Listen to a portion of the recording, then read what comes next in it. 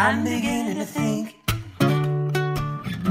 Yes, I'm beginning to think. Thoughts become me. Welcome to The Cost of Not Paying Attention, hosted by nationally recognized speaker Janine Hamner-Holman. Janine knows what it takes to attract and retain world-class talent. Join her here each week on The Cost of Not Paying Attention as we use brain science, leadership, management, and real-life challenges managers face to explore the places where we aren't paying attention.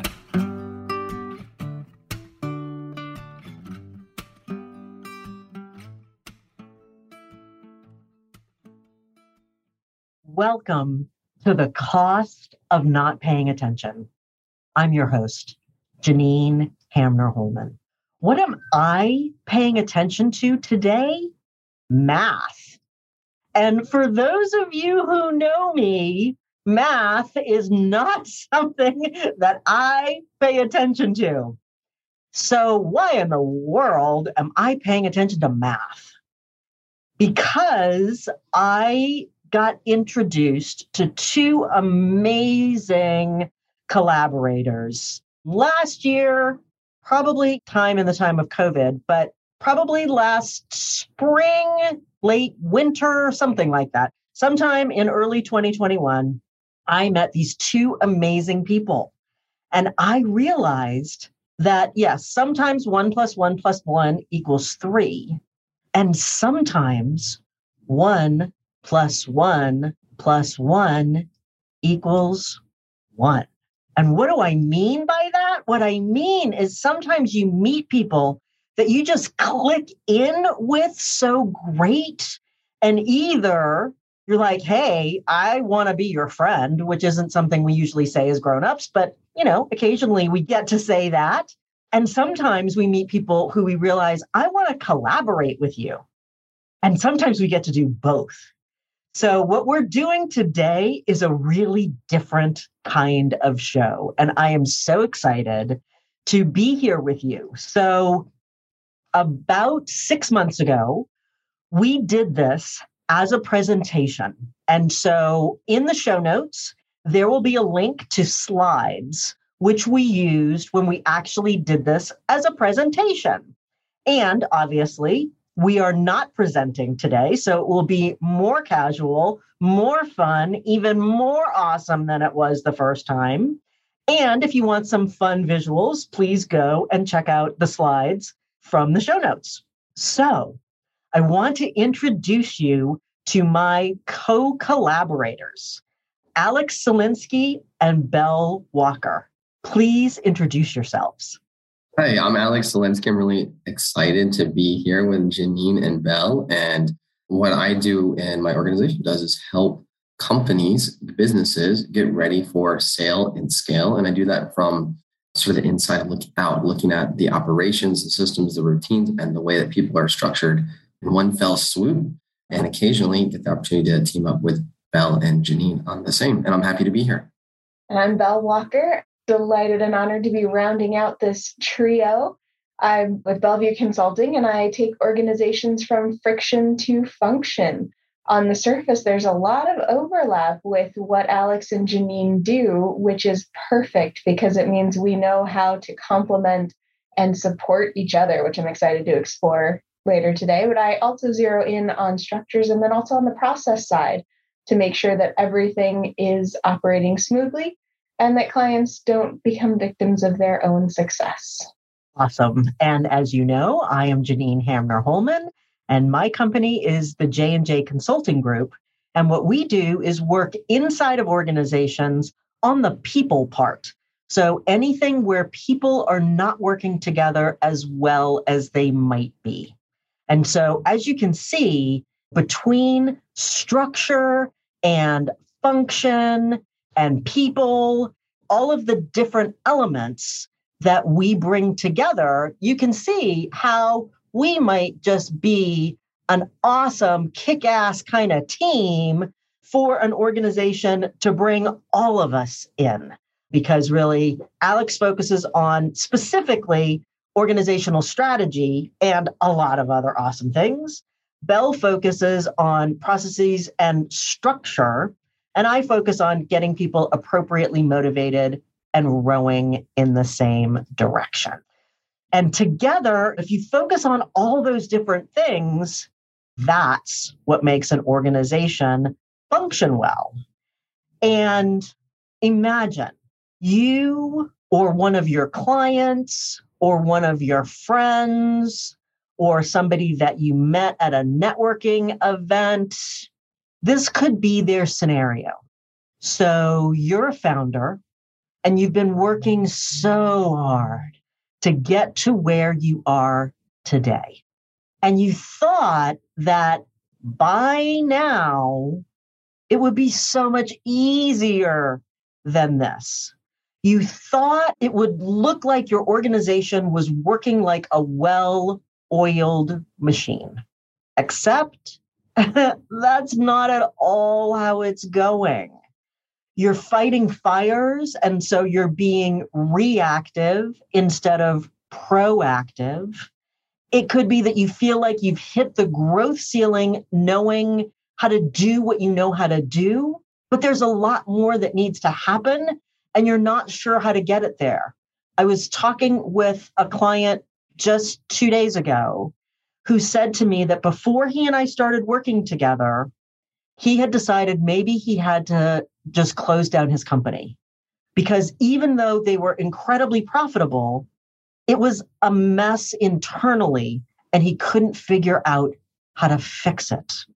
Obviously, in these kinds of organizations, sometimes you're watching money fly out the door and you're not even clear if you're getting returns on those investments. It could be that your people are floundering or some of them don't have any clear direction or any clear accountability. It could be that you're mired in miscommunication and tense relationships, and you've just been hoping that things are gonna get better. If you grind a little more, you're gonna get to the other side. And what we know is that by focusing on some key elements, it doesn't have to be this way. So, Alex, take it away. Sure. So this is really about creating some key shift from the organization that's in pain to the organization that's succeeding. They're in the realm of strategy and process and in people. And a way to imagine that is defining where it is that we want to go, that North Star. That's partly the goal that you have for your organization. It could be the goal as a leader that you have for your life, because we do business in part because we have some ideas of what that will do for our lives. Yeah. So that's sort of studying the strategy. And then what's the process that's going to take us there? What's the ladder we're going to climb? What's the navigational route? And who are the people, the roles that are going to get us there? That takes, so there are companies that at all different stages need to be defining this North Star, the route they're going to take, and who they need to climb the ladder. And so let's take a hypothetical example. You can imagine an organization that is creating technology to, let's say, monitor energy usage for commercial buildings. You can have a team that's got a couple founders, a bit of a C-suite building out. They've got millions of dollars in funding, but they want to go from that handful of employees to dozens of employees in just a few months. They want to go from supporting a handful of buildings to hundreds of buildings within a year, maybe even 1,000 within a year. Now, they've got some sense of where they want to go. That, for many companies, may seem like goals, but is it really enough? Is that a sufficient vision? And Alex, that sounds like a strategy, so I'm going to pass that question right back to you.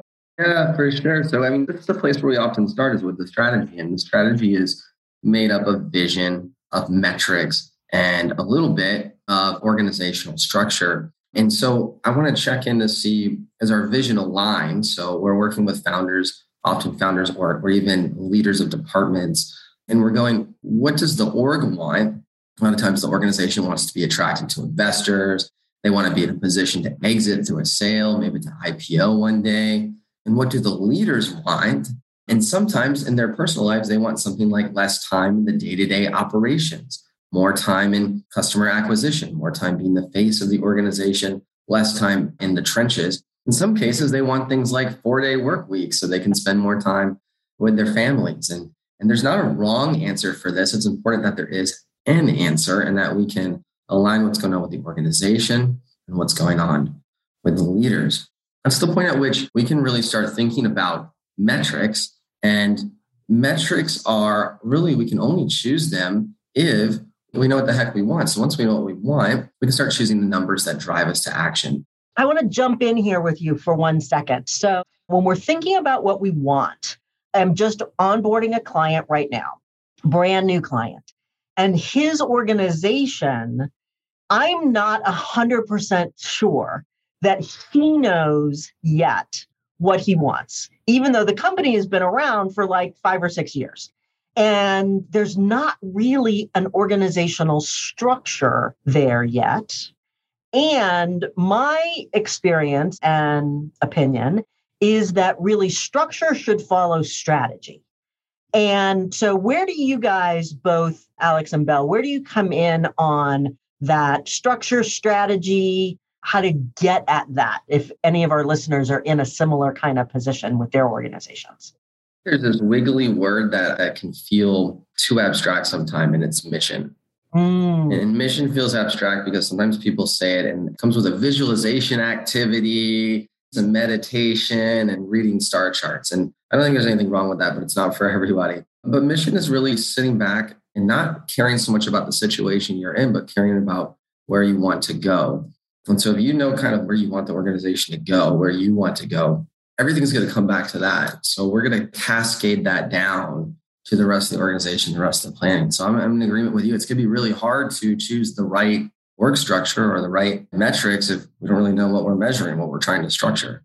Yeah, and I'm largely going to echo what both of you are saying. The one caveat there is that sometimes we've pushed the boundaries of functionality a little far. And so it depends, I think, how big your pain is and how urgent that need for structure is in that moment. So kind of coming back into your wheelhouse, Janine, do your people have even a basic level of support? Because the org structure, it supports both directions, right? It supports the achievement of the goals, but also the success and careers and well-being of the individuals. So if your team everyone is floundering and fleeing the boat, getting something in place that is optimized around supporting the needs of the team first can be worthwhile, but heavily cautioning that with the need for structure long-term to follow strategy and just being very aware that that is a worst case scenario situation because changing it is going to be difficult. Sometimes if you have a broken bone, you've got to put on the splint just to keep walking. So I'm in agreement. Right. But remember, if you leave the splint on too long, you have to re-brace the whole thing to get it perfect. That's a fabulous metaphor for this. Exactly. And y'all, this is exactly why 1 + 1 + 1 = 1. So Alex, take it away again. Thanks. Oh, yeah. So we're just looking at, once we have our mission that we're defined, we know what metrics to use, because that's the next thing that happens is people are afraid to use data or they're uncomfortable with it. What's funny, when I ask people, why don't business leaders use data? They often say, well, the 50% will say, we don't know what to do with it. The other 50% is various answers. First 50%, the biggest proportion, we won't know what to do with it. That can't be true, I promise you, because if we put the right 3 to 5 metrics in front of you that represent what you're trying to do with your organization at routine, at cadence, you will know. When we have the right numbers in front of you, when we figure that out together, you will know exactly what to do with them, because those numbers are going to move you. When you see something go positive or negative, or even stay neutral that you didn't expect it to, and it's an important number to you, your brain's going to start being curious about that. We did all this work. Why isn't the number moving? You're going to start looking at more data. You're going to start interviewing people. You're going to start asking questions, and you're going to start coming up with initiatives. And you know what? That's data-driven decision-making. That's what that is. You're doing it. So it's rarely the fact that people don't know what to do with the numbers. It's that we're not putting the right numbers in front of them and we're not putting a good routine around it. So The next thing that most organizations can benefit from is a data routine. And sometimes we have a data geek in there who's really great. He's awesome with numbers and always in it. But then we have another problem, which is they're really into it, but the rest of the team is overwhelmed by it. The leader, is not able They're to led by release somebody the like me who responsibility. doesn't like math. You use such an important word there, Alex, about expect and direction, right? You don't really need to be a math geek to have expectations about up, down, steady. And you can get excited about those trends as long as you can see them. And they're going in the way that you want them to.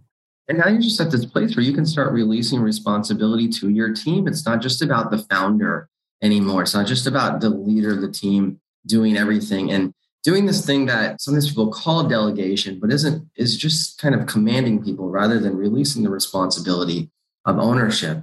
And once we've done that, and it's a process, it can take honestly a couple of months, but once we've gone through that process of releasing responsibility to the team, we can start thinking about things like that are maybe more in the domain of Belle and Janine, but things like org structure. We can be a little more strategic about who we're inviting into the organization. One mistake we joked about that I see a lot in the technology organizations I work with is you'll have a founding team. There'll be a founding technologist. It's our superstar, awesome technologist. And so back when we had a team of two co-founders, one business founder, one technology founder, which is often a way that companies start, it makes sense that we have a technology leader.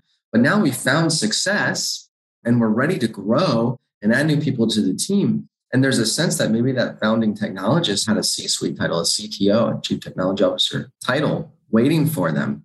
But what we find out, and this happens with even the CEO role, in a maturing, growing organization, what those roles really are and what they really mean, they change. And being a Chief Technology Officer does not necessarily mean you're the best at technology. It means that you're filling a role where you're facilitating the communication and the strategy about all of the technology organization on behalf of the team, of the investors, of the clients, of everybody. Not every technologist is ready for that. So a lot of times we see people not being strategic with their org structure, looking out 12 months, say, at what they need. And they're planning for this, and it's just an example, the founding technologist to be the CTO with no preparation whatsoever, who's built up a life of being an amazing technologist, and they've climbed a mountain of technology. But then we ask them to hop over to this other place, which is called leadership, management, customer relations, investor relations, with no support. They didn't build their career up there, and it just falls out from under them.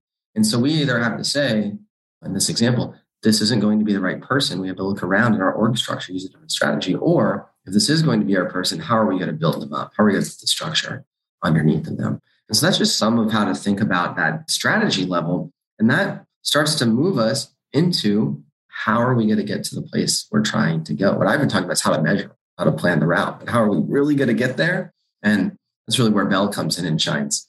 Actually, before Belle hops in, I want to underline something that Alex was talking about, which is how often we in organizations take our superstar performers and promote them into management. We promote them into leadership because they're so great at doing what they're doing. Now they're going to manage all the other people, but we never help them learn how to manage. 91% of managers have never been trained how to manage anything. And so it's not surprising then that we have a lot of mischief happening in the level of management. So if that's one of the challenges in your organization, please reach out to us. We can help. What does that mean, mischief in management? I like that expression.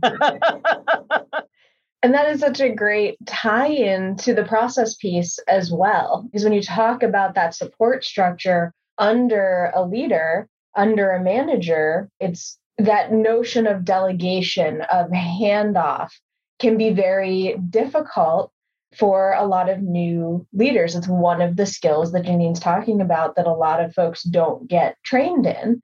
And I found that process gets a very bad reputation. A lot of people think it's a four-letter word, and too much or too little process. Oh yeah, right. Process is tricky because just waving a wand and saying we have a process is not going to solve your problems. You actually need something that's the right fit for your team, for your situation, your scenario.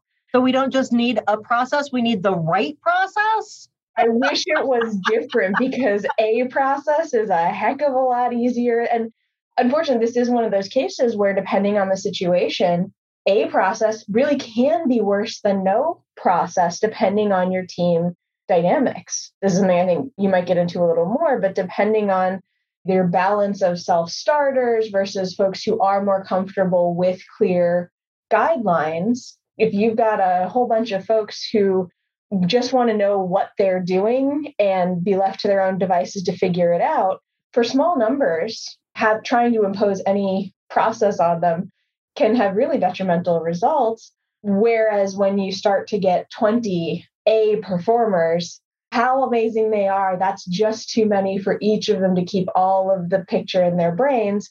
They're going to need a little bit of process to help bring them together, which is kind of like the mountain that Alex was talking about. If you've got a nice foothills set of mountains, like we have some of the lower California rolling hills, the equipment you need is totally different than if you're mountaineering. If you're trying to slog through the snow, go over the ice, snowshoes probably will get you where you need to go. Hiking boots probably will get you where you need to go in either scenario. But man, it's going to be a lot easier, potentially safer, if you're matching what you have to the conditions that you're operating under. And Alex, I think this is also one of those places where you get a bit of a virtuous cycle, because as you start to adapt these processes to the current scenario, ideally, you start to achieve these goals. And then you need to start thinking about, are we static in our North Star? I don't know if that's a situation you run into with some regularity. It really is a back and forth, like you're saying. Hopefully it's virtuous. It could be the opposite. I mean, if you imagine you're on a boat and you have your navigator and you have your captain, the captain's setting the mission and the navigator's checking the compass against the stars every now and then. And hopefully you have some people shoveling coal or however it is that boats move, paddling. So it's all of that happening. But if you're just doing one or two of them, I mean, if you just have your captain and your coal shovelers or a steam engine, steamboat, great, you're moving. That's cool. You'll see movement. Is it movement where you want? Are you adjusting the movement? If you just have the navigator and the captain, are you just talking a lot and not moving anywhere? So it really is, like you're saying, Belle, a process of it just doubles back on itself again and again and again. And we can do it in a way where it's a virtuous cycle. We want it to be a virtuous cycle. We can do it in a way where it's a death spiral also, but let's set that aside for a moment. And I'm loving the approach of just have Alex come up with new metaphors and then run with them, because we do this all day. Yes, coming back to the boat, as Alex said, if your captain knows exactly where you're trying to go, but the navigator doesn't, if the navigator knows precisely how to read the stars but hasn't bothered telling anyone you're off track, if your rowers or your stokers are phenomenal at what they do, but the ship's not pointed in the right direction for any of the other reasons, nobody is winning. But also nobody's winning if those three statements aren't true. If the captain doesn't know where they're going, if the stokers don't know how to keep the fire fed, if the navigator doesn't actually know how to read the stars. So Janine, you want to talk to us a little more about getting those right people in those right places? Absolutely. So one of the things that's so tricky is that when we're building organization, we often, in the early stages, either hiring for, I need somebody who can do X. I need somebody who's a good stoker. I need somebody who's a good rower. I need somebody who can understand the stars. And as we grow, one of the things that's really important is to keep our eye on that North Star, to keep our eye on where is it that we're headed. I do a lot of work in the space of diversity, equity, and inclusion, and people will come to me and they will say, we need to do something about this diversity, equity, and inclusion stuff. And I say, okay, great. Why? And there's often silence. And sometimes they say, well, it's what everybody's doing. Sometimes they will say, Well, we're working on getting government contracts. And so we need to be able to say that we've got something on diversity. Sometimes organizations will say, well, in order to meet the needs of our market, or in order to meet the needs of our mission in the world, we need to be a diverse organization. Those are the organizations that I love working with, where it's really something that's connected to their mission. Because as we were talking about back at the top of the show, if what you're doing isn't really connected to what you're up to, and you're just doing it because you've got to check a box, just devote the smallest amount of time and resources to it as possible and have it be the least public thing that you do.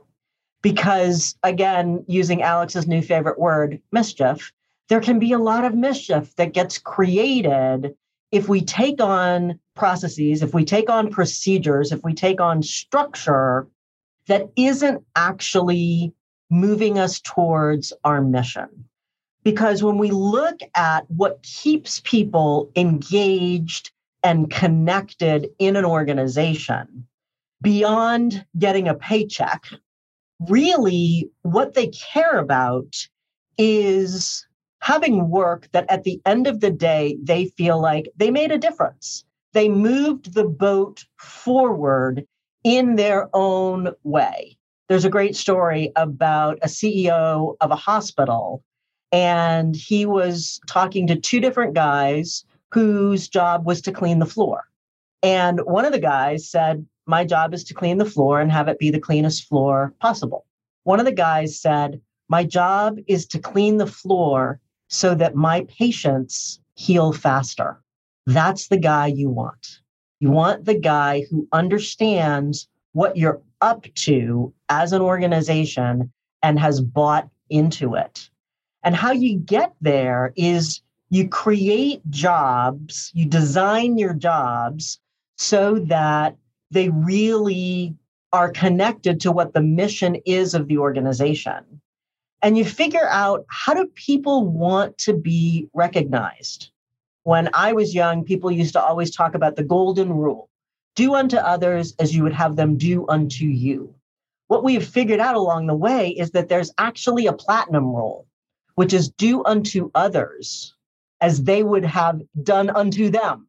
So you want to find out, how do people love to be recognized, and recognize them that way? And I love that framing as well around you have to find out, because that's one of the key caveats of the platinum rule. If you actually want to follow it, you have to ask or research or observe. There's something external to the brain that is doing the treating if you're going to be successful. And I think that stuff gets overlooked sometimes. It's overlooked a lot. Thank you. And Alex, did you want to jump in here for a sec too? I would just jump in with people who work with us. They're doing it for a reason. We just don't know what that reason is. Like, they came to us and said, I want to work with you. They could have not done that. What is it about what you're doing that's really appealing? And is it just to make a living? Probably not. There's probably other ways they could do it. So there must be something about the environment or the opportunity, or maybe a chance at growth, or maybe something about the culture. I don't know, right? And you don't always know, because people will do it for different reasons. So when we sit and make guesses, that's not going to work. And it's about mission alignment. Like, I'm just echoing everything that you're saying, but I think Belle's right. It's a conversation that you have with a real person. And it's one of those things that I think people are understanding more as we move through this current period in time that we're in. Thinking back almost 2 years ago, when the world started using the word COVID and COVID-19, the thing that enabled organizations that have come through this the best, the thing that has powered that, their coal, their rowers, was communication. It was communicate often and transparently. And so if what I have to tell you is I have no fucking idea what we're going to do, and I know and believe we are going to get through this, then say that. And the organizations that have said that have been really clear, like, I've never lived through a pandemic either. And I don't know. And I know we're going to figure it out. And I know we're going to figure it out together. Those are the organizations that have really created that sense of we are all in it together. We are vested in here. I hate the phrase we are a family because organizations are actually not families. We are a team and we are in this together and we're going to figure it out. Those are the organizations that have thrived. And those are the organizations that I am now of the generation that is leaving the workforce. I'm the youngest year in the generation, so I still have quite a while. Thank you very much. But it's the millennials and the Gen Zs who are coming in after them. They now make up 50% of the workforce. And folks, if you haven't figured it out yet, what we are talking about here today, these are what these folks care about. And so if you want to win in the war for talent that we are all in, these are the things that your organization gets to care about. Belle, did you want to hop in here for a sec before we move on? I think just, again, this is part of why it's such a fabulous collaboration across the three of us, because that fundamental why, I think, is a uniting theme. And Alex, I think, tends to be more involved in defining the why, but it's so crucial to the work that all of us do.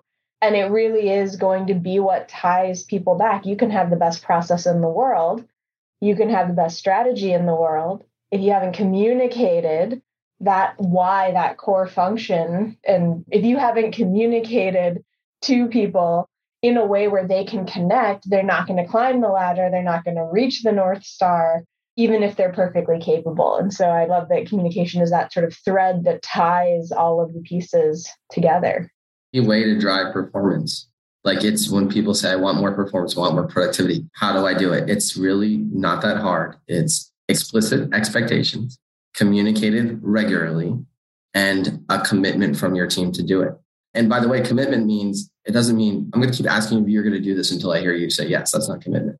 Commitment is, here are my explicit expectations. I'm bringing them to you again and again and again, very explicitly, same ones. And I'm watching your words and actions to see if you're committed to it.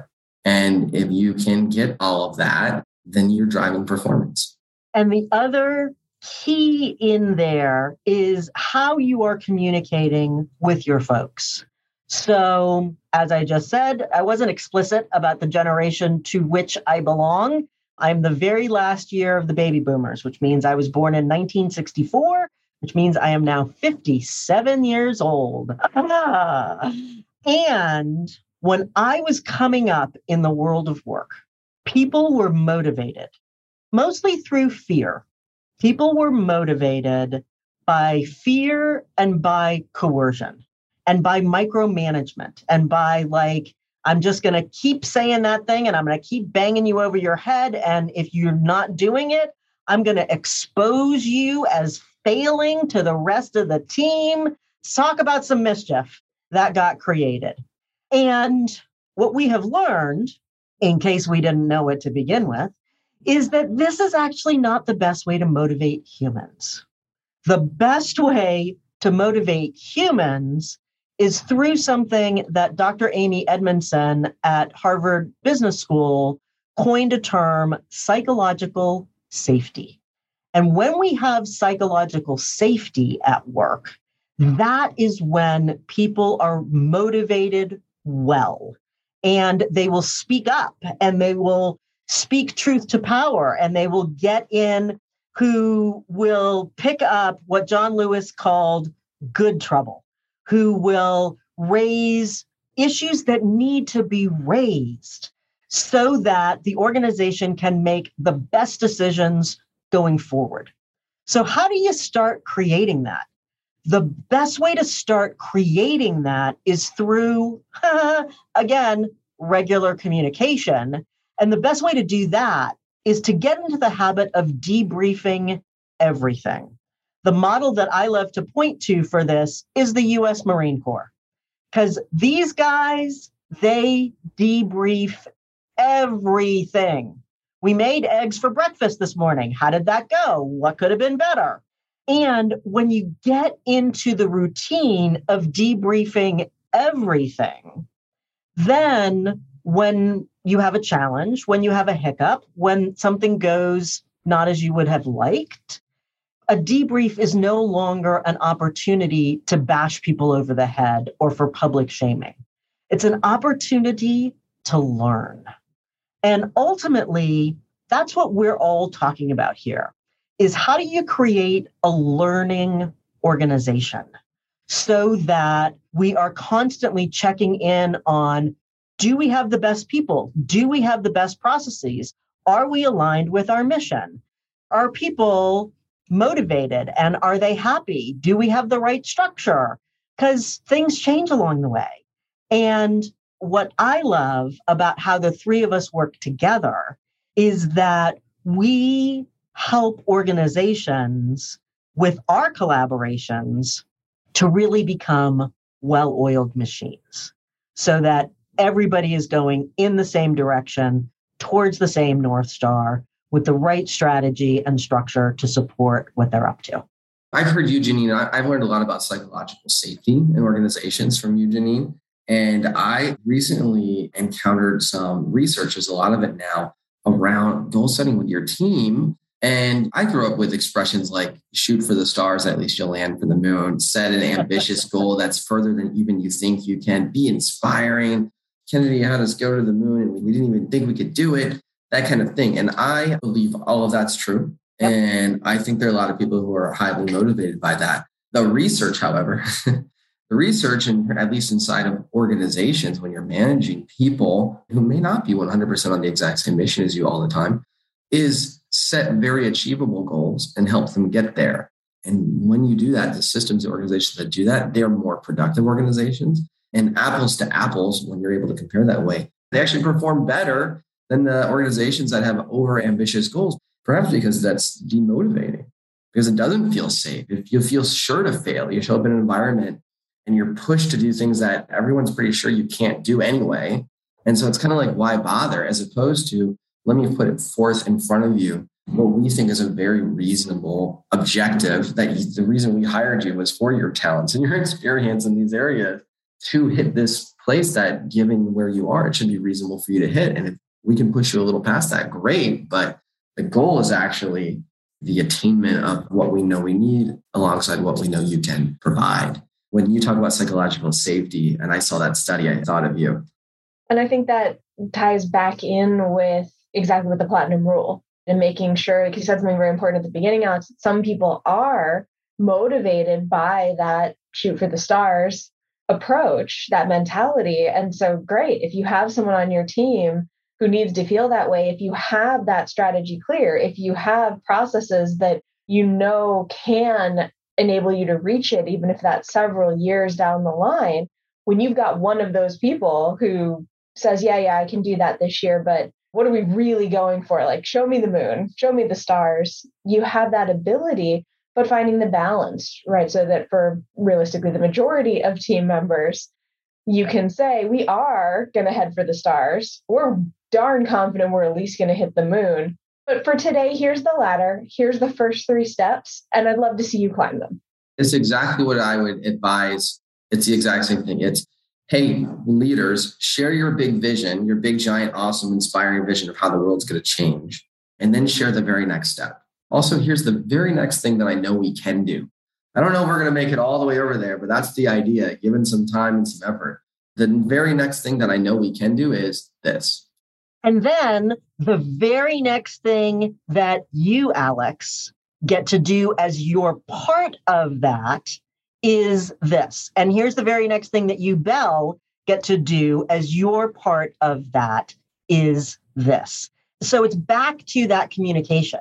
It's back to, you communicate the big vision, you communicate the moon shot or the loon shot or whatever it is, and where we're going, how we're making the world a better place. If what we're doing is making mops, great. How are mops making the world a better place? And how does our mop rock and really help make the world a better place? And then, Alex, what is your part in getting that mop into the most people's hands And Belle, what is your part in the engineering of the mop? And whatever your slot is in helping to make that come true, that's how we get everybody moving in the same direction. And that's how we get the best people to stick around in our organizations. I was just on a call earlier today with a bunch of CEOs, and they were talking about, oh my God, the great resignation, and we're losing people. And then it's impossible to find good people, great people, the right people.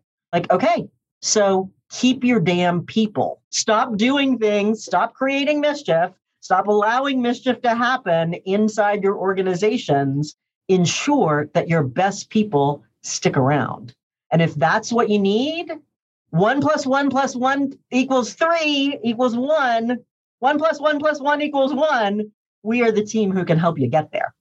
So before we leave it for today, any other thoughts, Belle or Alex, any other things that you wish we had talked about that we haven't yet talked about? I think from my side, we've really covered a lot of the basics. We've gone through some of these key challenges. Probably our most visceral, but that broken bone example. I think that I'm going to come back to that in the future, that sometimes you need a temporary set, but beware of the long-term implications. But even there, right, you've got a clear goal. The goal is to have a functional bone again. And I love that all of these different pieces need to come together to do that, right? Not every organization needs support in their strategic direction, needs support in their processes, needs support in their people well-being, but every organization does need to be solid on all of those fronts. Which is why we each own our individual companies and occasionally get to collaborate together. Exactly. Alex, any last words before we shut it down for today? It's been a delight. It's always fun to hang out with Janine and Belle because they have a lot of insights and I'm always learning a little bit more because we're already so well aligned, because we've just seen enough businesses move and occasionally not move. I guess what's been great is we see the same themes. We've been noticing the same themes, and that's reaffirming and reinforcing. I guess if I were to share one thing, it would be if you're in a situation that is difficult, but you don't know why. You're hitting your head against the ceiling, and the ceiling, you know the ceiling's not supposed to be there. It's supposed to be your inflection point. You're looking at your team and you've been working, you found this kind of success where you're at, and that should mean that you're going to the next multiplier of success. It's supposed to be an inflection point, but you're just hitting the ceiling and nothing much is moving. It might be time to have somebody come in and check it out and look around and help you find the elevator and help you find the stairs. And it's surprising sometimes. It's just a couple of small shifts. It's a little bit of a technique, a shift in mindset, someone showing you something you just didn't notice before because you're in a new place. You're in a place you haven't been before. You got here, but you haven't been here before. And you might be surprised how little energy it takes to make the shift. And you might be surprised how fast you begin to see the results. And that, I think, has been with some of the people that I've worked with. I think some of that's been the biggest shock. Oh, in a month, we started seeing the change. And not just one person, but the team started seeing the change. I think that if I had been doing this for a while, I wouldn't have guessed that just a little bit of energy and time can make such substantial change so quickly. Awesome. Thank you so much. Thank you, Alex Salinsky. Thank you, Belle Walker. As Alex said, it is always a delight to get to spend time in your company, learning from your brilliance and getting to collaborate with you. So I hope all of our listeners, you have enjoyed this as much as we have. I am Janine Hamner-Holman, and this has been The Cost of Not Paying Attention. Remember, great leaders make great teams. Until next time.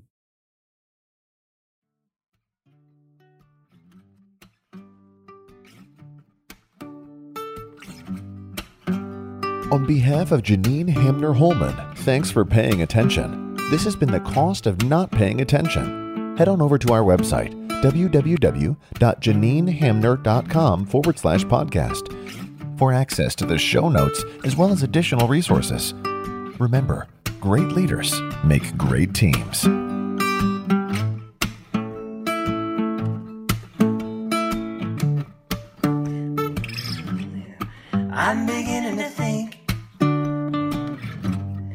I'm beginning to think I might sit here and just breathe. I think I might need a political science degree to get a grip on my anxiety. So a whole lot of learning in store, reading and training and listening more.